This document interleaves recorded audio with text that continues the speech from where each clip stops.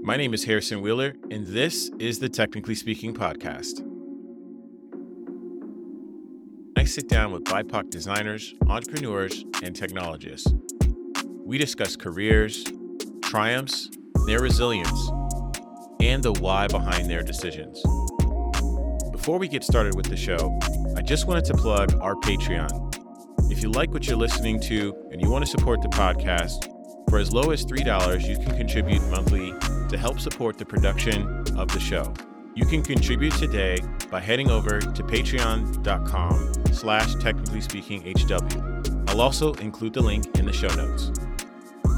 Kendall Howse, also known in his circle as Boo Boo, is a senior designer, illustrator, and musician. He shares his journey from being a DIY punk rock musician to becoming a designer.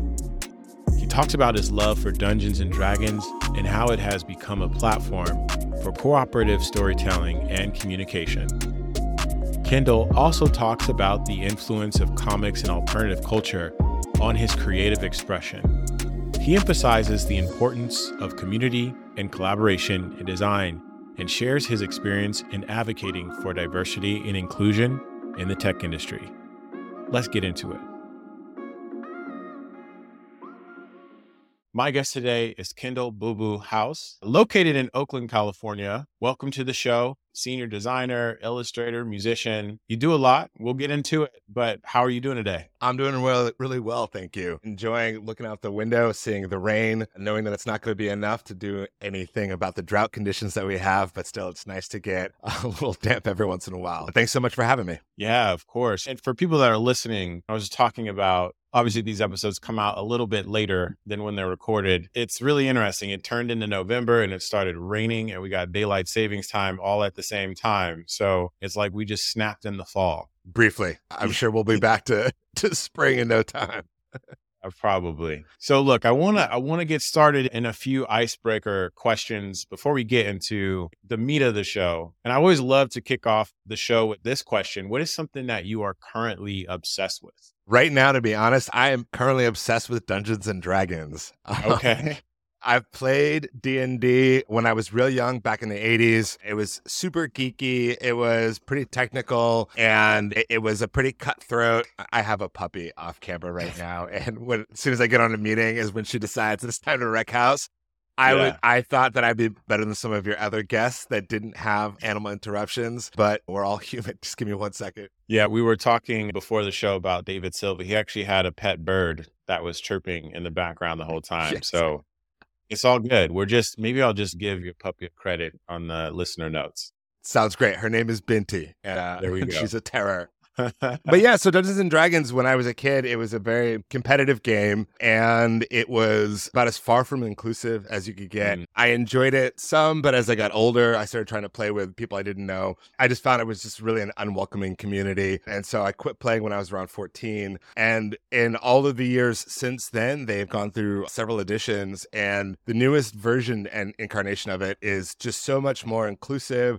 It's so much more about cooperative storytelling and improvisation and less about head-to-head competition. And as far as facilitation goes, it's such an amazing venue and proving ground to work on communication, to work on group dynamics, and to really work on cooperative goal setting. And it's wildly fun. So I've been a dungeon master on a campaign for just over a year now, and it's a blast. And just like in any other, what is a dungeon master? You gotta. I'm not familiar with all these terms. Sorry about that.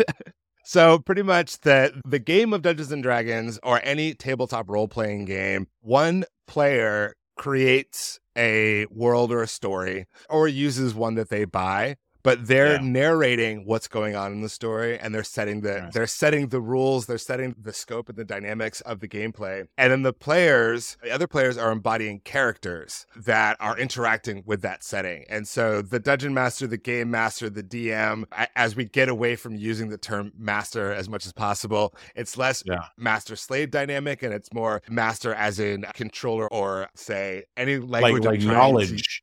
Yes. And so it is the facilitator, essentially, the one who sets the stage, sets the scope, and then manages and guides all the gameplay within it. So there's a lot of responsibility, a lot of opportunity to really flex one's creativity and imagination. And so Yeah. it's arguably the most challenging role within a role-playing game, but I find it to be wildly rewarding. And it gives me an opportunity to have my ADHD hyper-focus be on things that are lower stakes than spending all night working on my day job or things like that. I find that I'm going down a rabbit hole. I can channel that energy into something fun for my players. Yeah. I imagine there's a bit of improvisation with that. And even though you put in all the planning, it's all improvisation. So even the planning is really about creating as many opportunities as possible, but never deciding for the players what they're going to choose. I think that my UX training has really helped with that, where we know best laid plans. It doesn't matter. The user is going to do what the user is going to do. And my puppy agrees. But we really want to just provide successful outcomes without necessarily knowing the choices that are going to be made. So if they choose things that we never anticipated, I think that planning goes into making sure that they're likely to be successful either way. Yeah. Yeah. Look at that. Generative exercises, even in gameplay. Absolutely. Absolutely. Yeah. This is so hilarious. He's playing fetch with his dog while we're on the... This is very much my day-to-day. I spend a lot of time in meetings while I'm casually throwing a toy for my dog.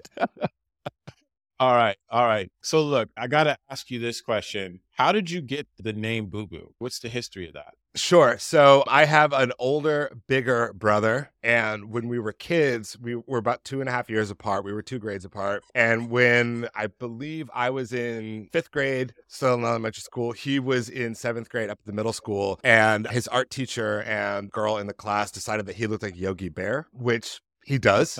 And so he became Yogi at that time, and I became Little Yogi for a couple of years until one of his brighter friends realized that I could go by Boo Boo. I grew up in Boston in the 1980s and 90s where it was like a Dick Tracy comic. Everybody had a nickname. And so it was very easy to just adopt that. And so I have just been Boo Boo forever. I professionally go as either Kendall or Boo Boo. Some people don't want to call a grown man Boo Boo. That's fine.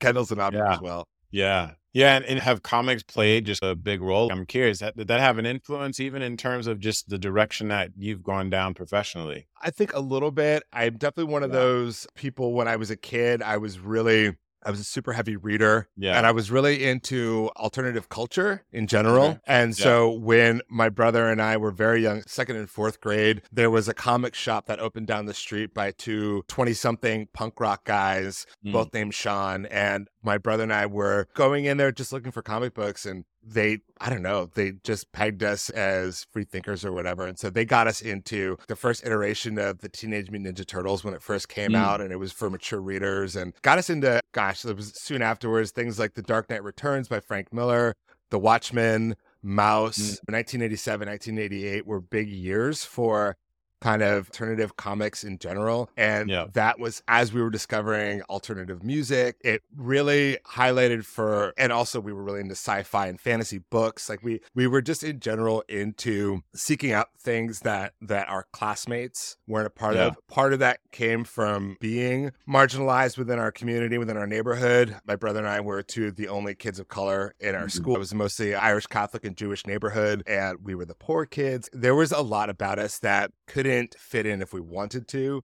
And so we just struck out for other culture. And that is, I think, a big part of why I seek out marginalized communities. One, because I think some of the most interesting art and expression comes from those communities anyway. Right. But also it's in spaces, in alternative spaces, oftentimes we have the power and we have the capability to set the rules ourselves, to come up with our own standards where we don't have to be beholden to standards that were designed for other people and standards that were designed to exclude us. And so this certainly tied together. Now, was the Hanna-Barbera network a part of that? Not necessarily, but I think there's something about the magical realism of cartoons and comics and science fiction and fantasy that predated Afrofuturism, but really put together this idea of being able to speculate our own futures, our own realities, and gave me the ability to have a creation mindset of being able to go, well, things aren't satisfactory the way they are, rather than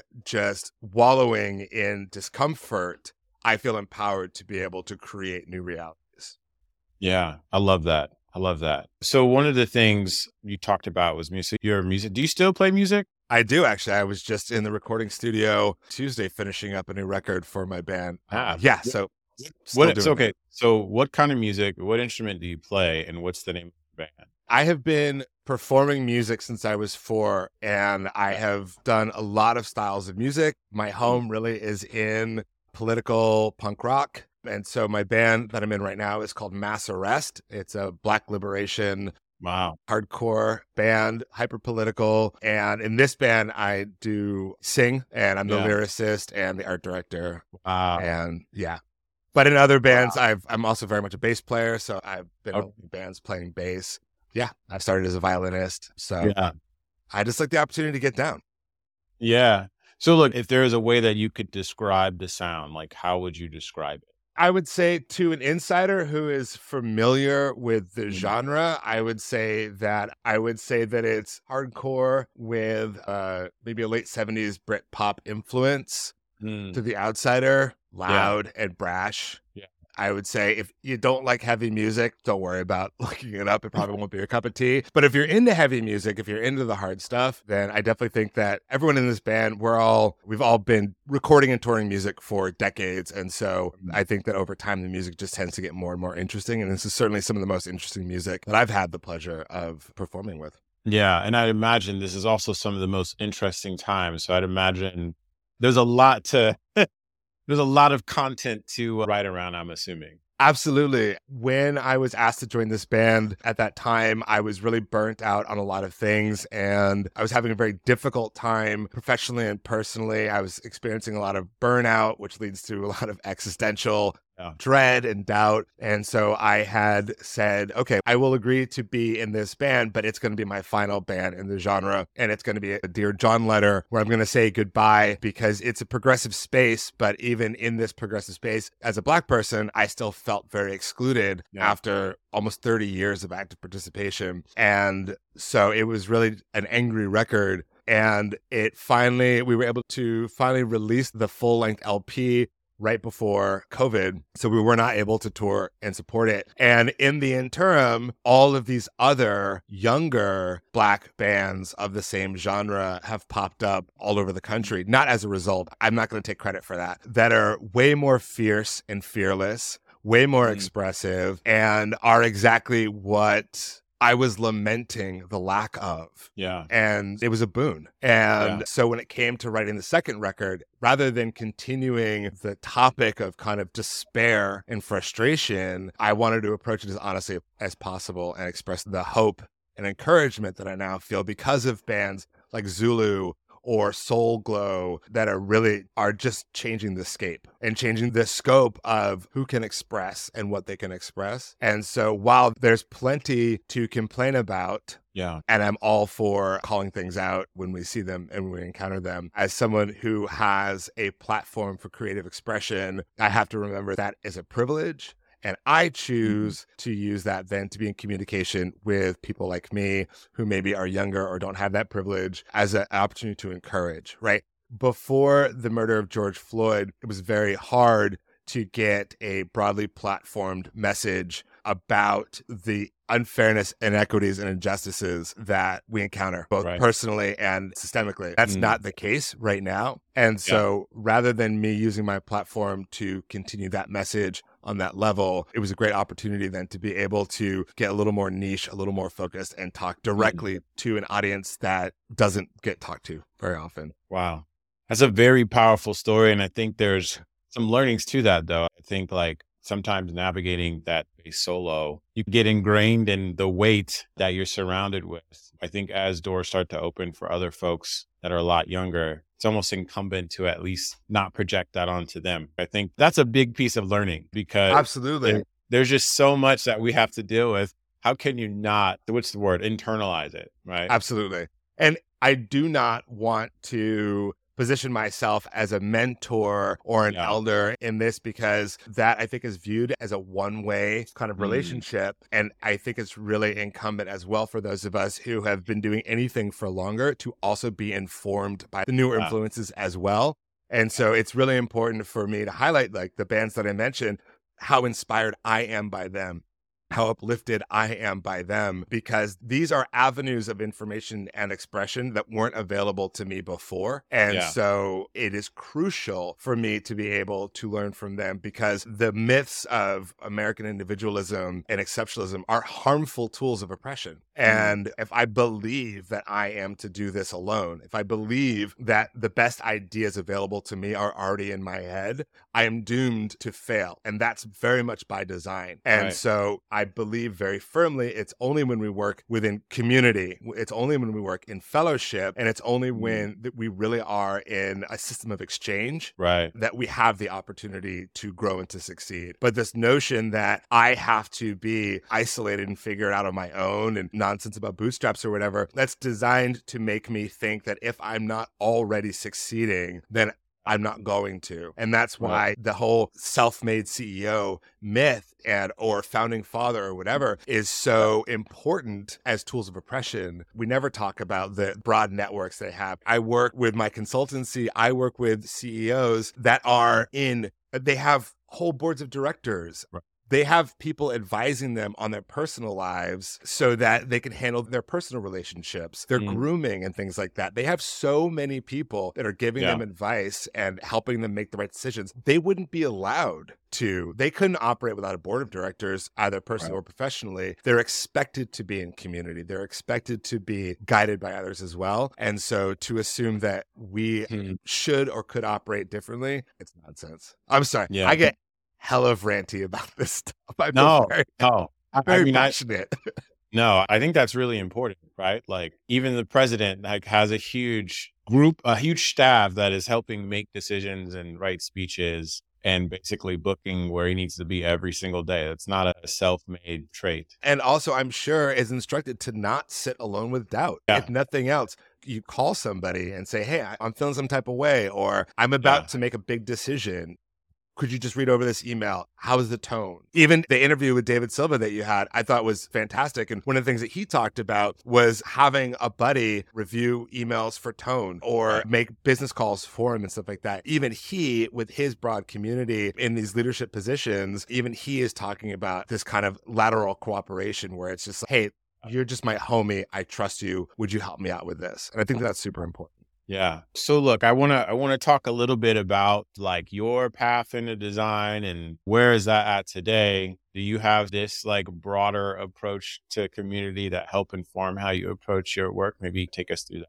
Sure. So I got into design really organically as a function of being a musician. When I was a kid, I started playing in DIY bands when I was 12 years old, and we wanted t-shirts. We needed designs for our cassette covers and demos and record covers and tour posters, and we didn't have money to hire anybody. And so it would fall on just whoever was keen to do it. So I got really interested in doing that. Back in the day, it was cutting things out, photocopying if you had the hookup at Kinko's and printing stuff on your own. And so I got really into composition and I really got into visual communication. It really was, especially with posters, it was about figuring out ways we're in this niche, esoteric community and how to telegraph from a distance that this is insider information, but also that it's clear enough to be able to know when the gig is, where it's at, and whatever. And so that was something that an interest of mine that really grew. I wasn't in school. My day jobs ran the gamut from training chef to bouncer to bike messenger, barista.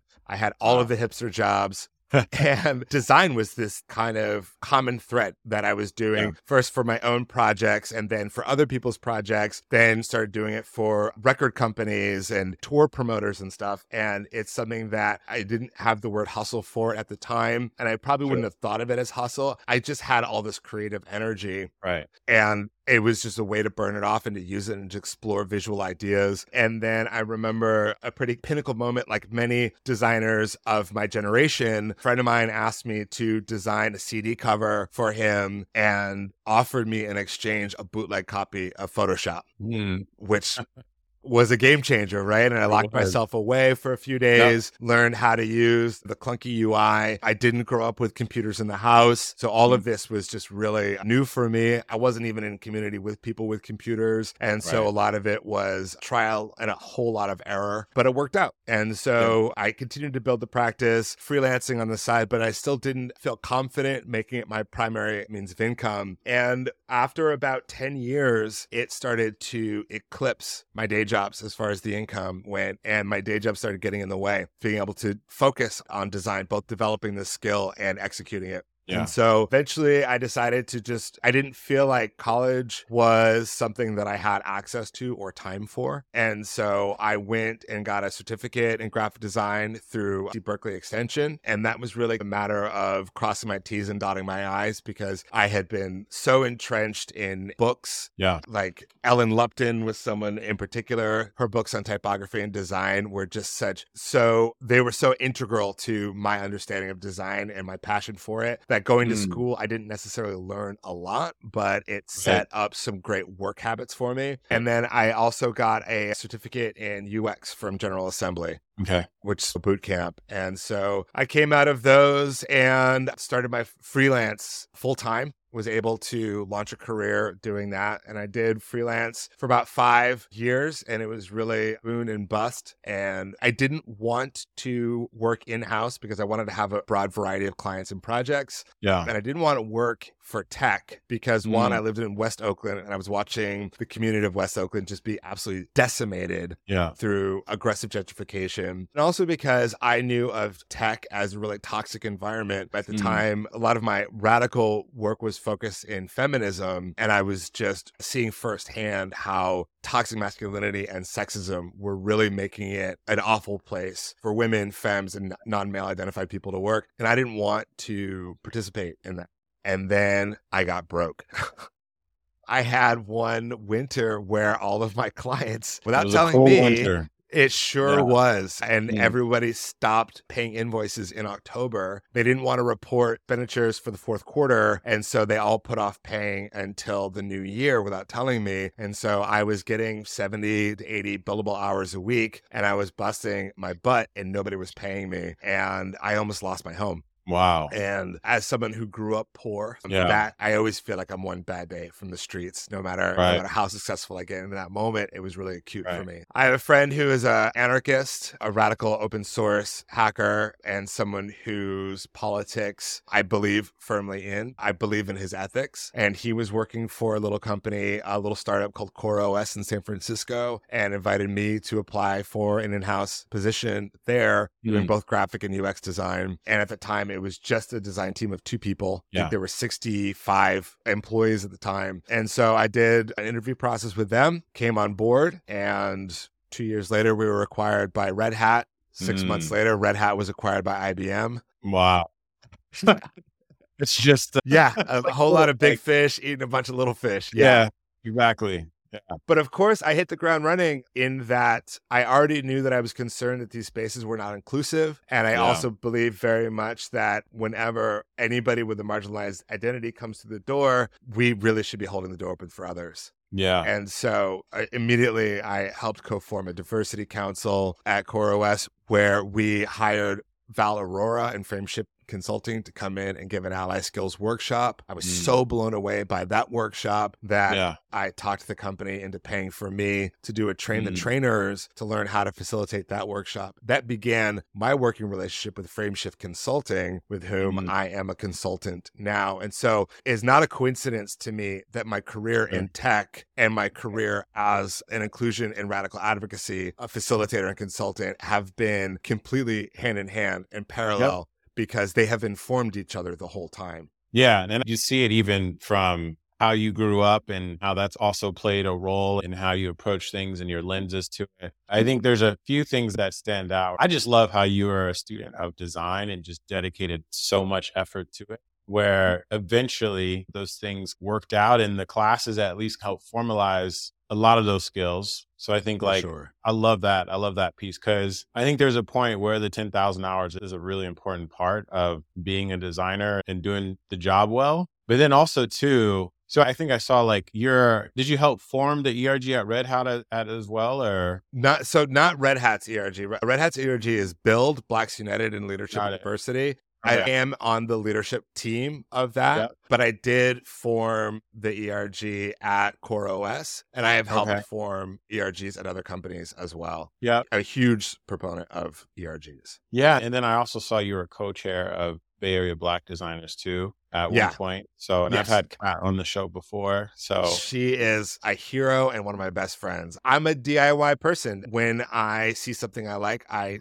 ask how I can participate and help. And Yeah. I was so frustrated I lived in West Oakland. I lived in a Black neighborhood, and I would get on BART every day to go to financial district of San Francisco. And the further I got from West Oakland, the further I got from Black people. And then I would get to the office, and it was 2015, and I was right on the marching route for, gosh, I don't know if it was Sandra Bland or Freddie Gray or Philando Castillo, exactly who it was we were marching for at the time. But then I would get to work, and people would just talk about how the marches were bothering their commute, and the disconnect it was painful. And so I Googled Black designers, Bay Area. Kat Veos is queen of SEO. Yeah. She named her group the Bay Area Black Designers. And so I went and joined that right away and became a contributing member, and had the honor of being co-chair of that for a while, because I just always want to get involved, and I just always want to help and contribute as much as possible. Yeah. I can reflect in the same sort of circumstances when a Black person gets killed and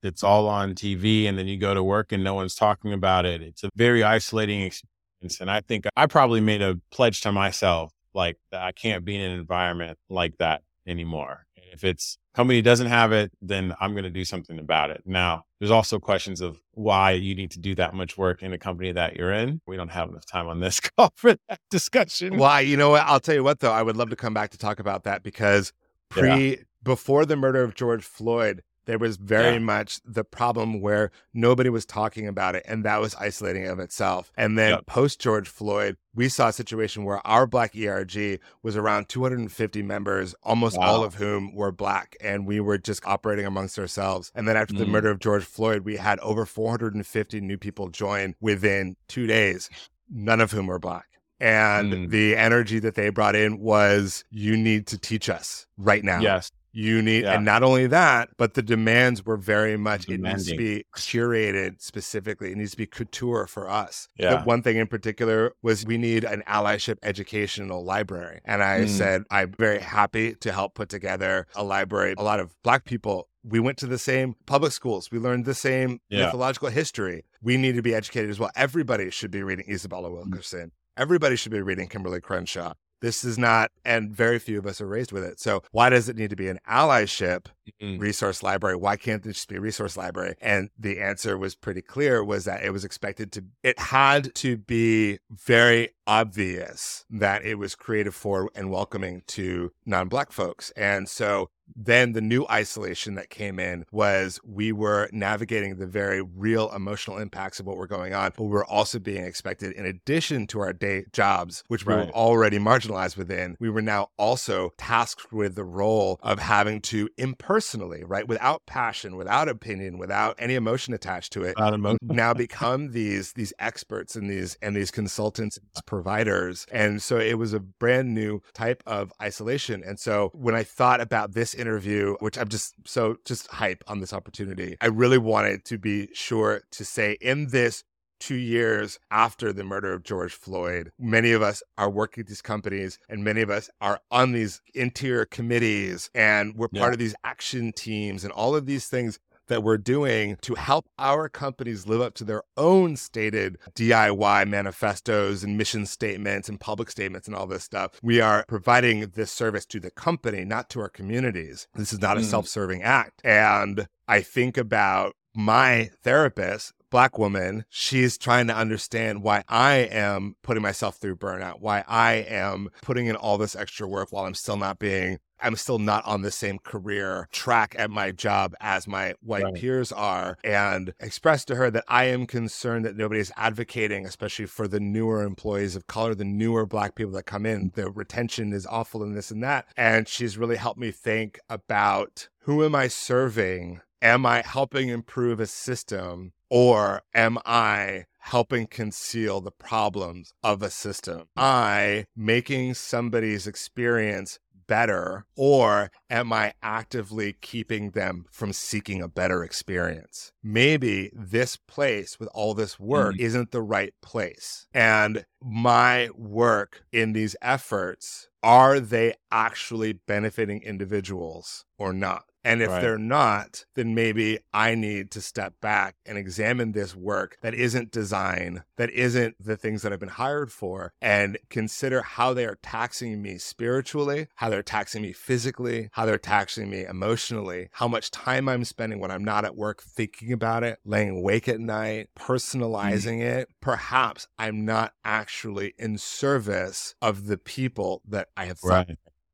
Does that make sense? Yeah, it makes a ton of sense. I'll close out on this piece. I think one of the interesting parts about that is I think if you took yourself out of the situation, take yourself out of the role that you're playing, if you weren't there, are things still playing out in the way that is beneficial? I've definitely had to take that lens, because this should be something like, if you're putting in that type of effort, if a company is really committed to it, I think in an ideal world, it would be able to self-sustain without an individual or a particular set of individuals, right? Because, you're not going to be there your whole life.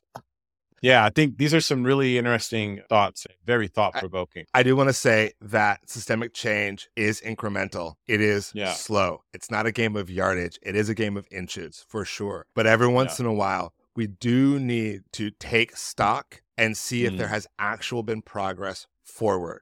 Do not be discouraged by slow progress, but keep an eye out for false progress. False progress is busy work to keep you from actually trying to make change or feeling like your revolutionary spirit is being engaged. Slow progress is progress. No progress is a problem. And maybe the solution that you have been trying to apply isn't the right solution, right? We know that as designers. We know that as creators of experiences for people, that sometimes we think we have the right solution and we've just been looking at it wrong. You have to take a step back, reframe it, look at it again. Yeah. Hey, thank you so much, Kendall. That was great to close out the show on. I appreciate you being on. We need to do another recording. I'd love to. This is such a treat. We just need to meet up in person. We actually I just had hosting a meetup in Oakland this past weekend. Let me know. I want to come out. Yeah. We'll do some more, especially next year. All right. Sounds good. Yeah. How can folks follow up with you? Where are you at on the internet? I'm over 40, so I'm fine with direct email at thekendallhowse@gmail, or you can find me on Instagram at The Resistance is Brutal. Resistance is Brutal with periods instead of spaces. I'm not really playing around with Elon Musk's Twitter these days, so find me in one of those places, or just look out for me on these streets. Awesome. Look, we'll include links to all of that in the show notes, and we'll talk to you soon. Thank you so much. Sounds good, brother. Take care. Stay dry. Thank you. That concludes the show. Thank you so much for listening. Don't forget to leave a rating and review on Apple Podcasts. That is a huge way to show your support, and it really helps us reach more people and grow our following. By the way, we release a new episode every 2 weeks, but in the meantime, you can follow us on Instagram, LinkedIn, or YouTube at Technically Speaking HW. Again, thanks so much, and I'll see you next time. This has been a production of Technically Speaking Media.